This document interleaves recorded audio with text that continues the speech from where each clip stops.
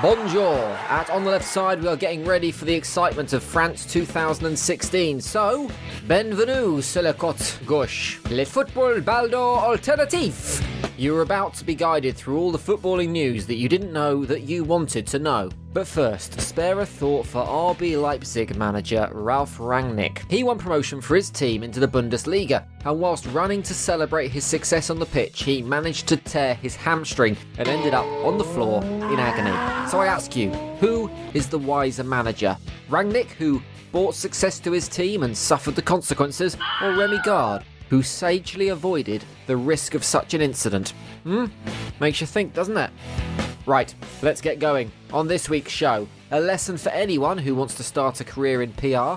The Black Cats use yet another of their 9 lives. But first, a good old East End party.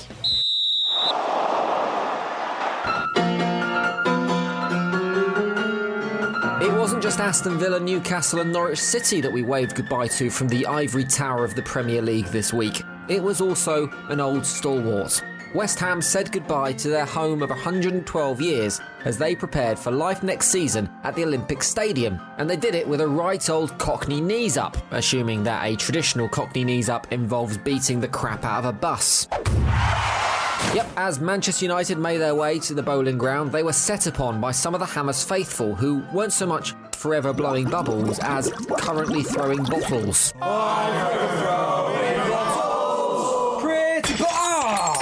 Who threw that? Of course, it wasn't all excitement outside the bus. It was all kicking off inside the bus too, with the United players handling the grave situation with the maturity and calmness that you'd expect from a group of kids on a school trip to a safari park when a monkey starts simultaneously pulling off a windscreen wiper and knocking one out on the bonnet of the minibus. Oh shit!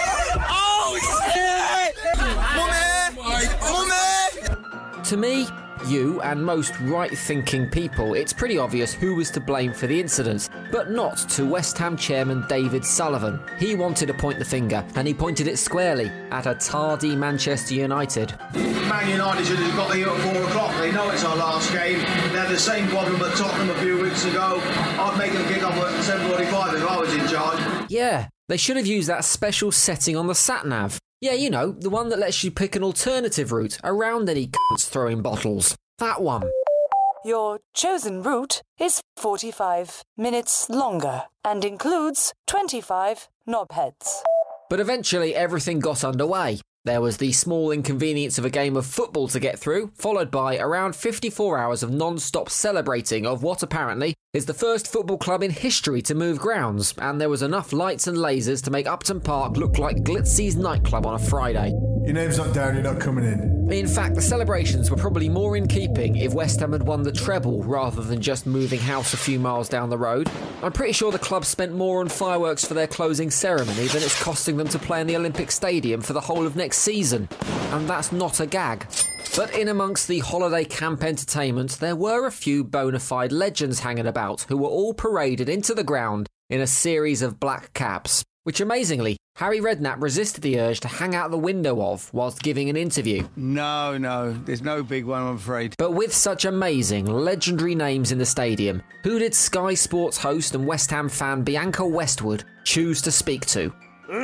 Carlton Cole, Marlon Harewood and Anton Ferdinand. Yeah, why bother with European Championship holders, World Cup winners and FA Cup lifters when you can have a chat with a defender that's just been released by QPR, eh? But for many, it won't be the legends, it won't be the fireworks, it won't even be the pre-game problems. The final memory for most will be the on-field musical tribute from what appeared to be a load of drunk 50-year-olds shouting the words to the club's iconic anthem whilst dancing like your dad after someone slipped a tab of speed into his pint of mild.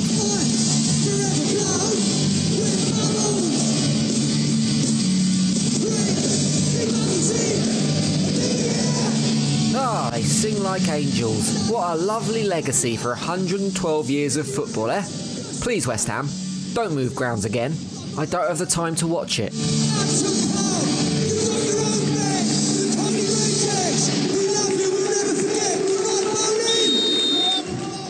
Hey, Hey, football marketing teams, here's an idea. When you're brainstorming new and exciting ways to interact with the club fan base, and little Julian thoughtfully takes off his horn-rimmed specs with no lenses, wipes them on his tweed jacket before sitting back and suggesting, how's about we do a player Q&A? Just say no.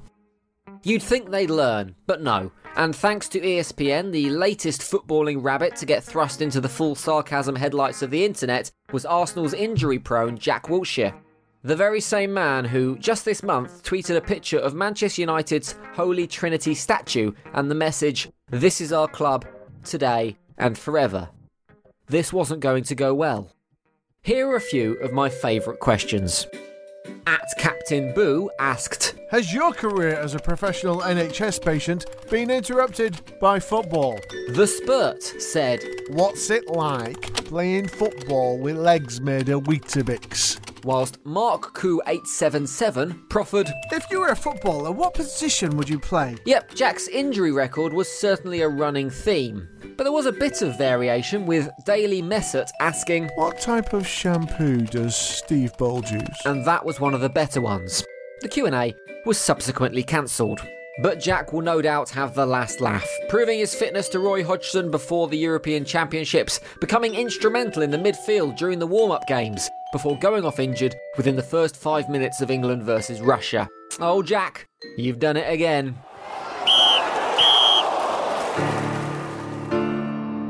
It's been a season of dizzying heights for some, whilst for others, it's been a season of depressing lows.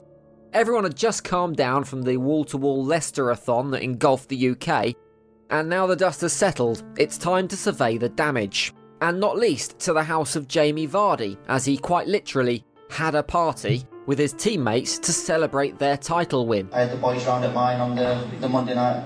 TV got broke. And, luckily that's been fixed now and working. Whoa! Leicester City may have squad spirit now, but they've broken the cardinal rule. They've damaged another man's TV. Bang out of order. Although, maybe that explains the appearance on eBay of jars of fresh air from the King Power Stadium. For just £30, you can own 1 litre of fresh air from the stadium in which Leicester City won their historic title. Quick lads, we need to get Jamie a new telly. Let's have a whip round. Hold your horses, I've got a great idea. Other clubs should get in on this action. If Leicester City are selling fresh air, then maybe Arsenal could start selling the unmistakable smell of disappointment from the Emirates. And Newcastle, they could sell some of the manure they've been producing this season. Yep, it's time to say goodbye to the Magpies, as they became the most expensive team in Premier League history to be relegated. Having spent £80 million on new players this season and amassed 34 points, that's £2.3 million per point, maths fans, the North East club have proved that whilst you can win a title on oil money and do well in the Champions League on gas money, if you try and stay in the top division on end-of-the-line sportswear, cheap trainers and giant mugs money, it's only going to end in disaster. To make relegation even worse, the deed was done at the hands of arch-rivals Sunderland, with Sam Allardyce once again performing the great escape and ensuring survival. I'm pretty sure that Big Sam could have been the man to keep the Titanic up if he'd had the chance. Despite claiming that he'd bitten off more than he can chew when he took the job, Sam proved what we all know. He can chew a lot, and with 1 game to spare, kept the Black Cats in the Premier League.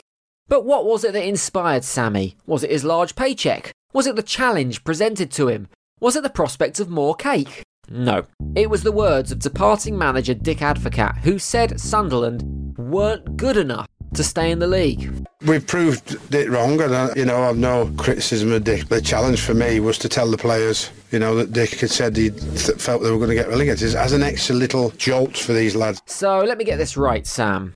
You were motivated by Dick? Good. Sunderland up, Newcastle down, and next year we have to go through the whole of Christmas without seeing a chronically obese Geordie dancing in the snow with his top off like the world's most depressing strip club. Sad times. With the season all but over, it's time to get excited about the European Championships. And the hype is already building with the unveiling of the tournament's official anthem, written by David Guetta. And it's everything that I'd hoped it would be.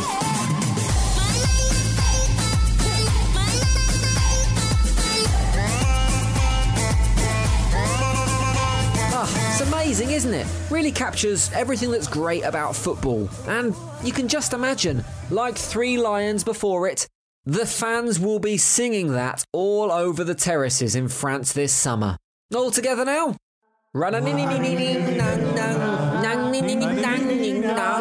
Really rousing stuff. Right, that's it for another episode of On the Left Side, but there's still loads more cups, finals and tournaments to go, so please make sure you hit subscribe and never miss an episode. Inspired by the West Ham faithful, I'm off to throw a can of Lilt at the 192 bus into town, because that's full time. Laters! Bye! Bye! Bye! Au revoir! Sur le côté gauche est produit par La Peinture Votre Casque. C'est le spectacle alternatif de football. Et il a été écrit par deux idiots. Leurs noms sont Jim Salvezon et Anthony Macallé. Spare a thought for the RB Leipzig manager, Ralf Rangnick. Leipzig. RB Leipzig manager, Ralf Rangnick. Leipzig. For RB Leipzig manager, Ralf Rangnick. Leipzig. RB...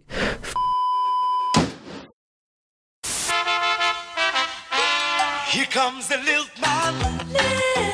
Here comes the Lilt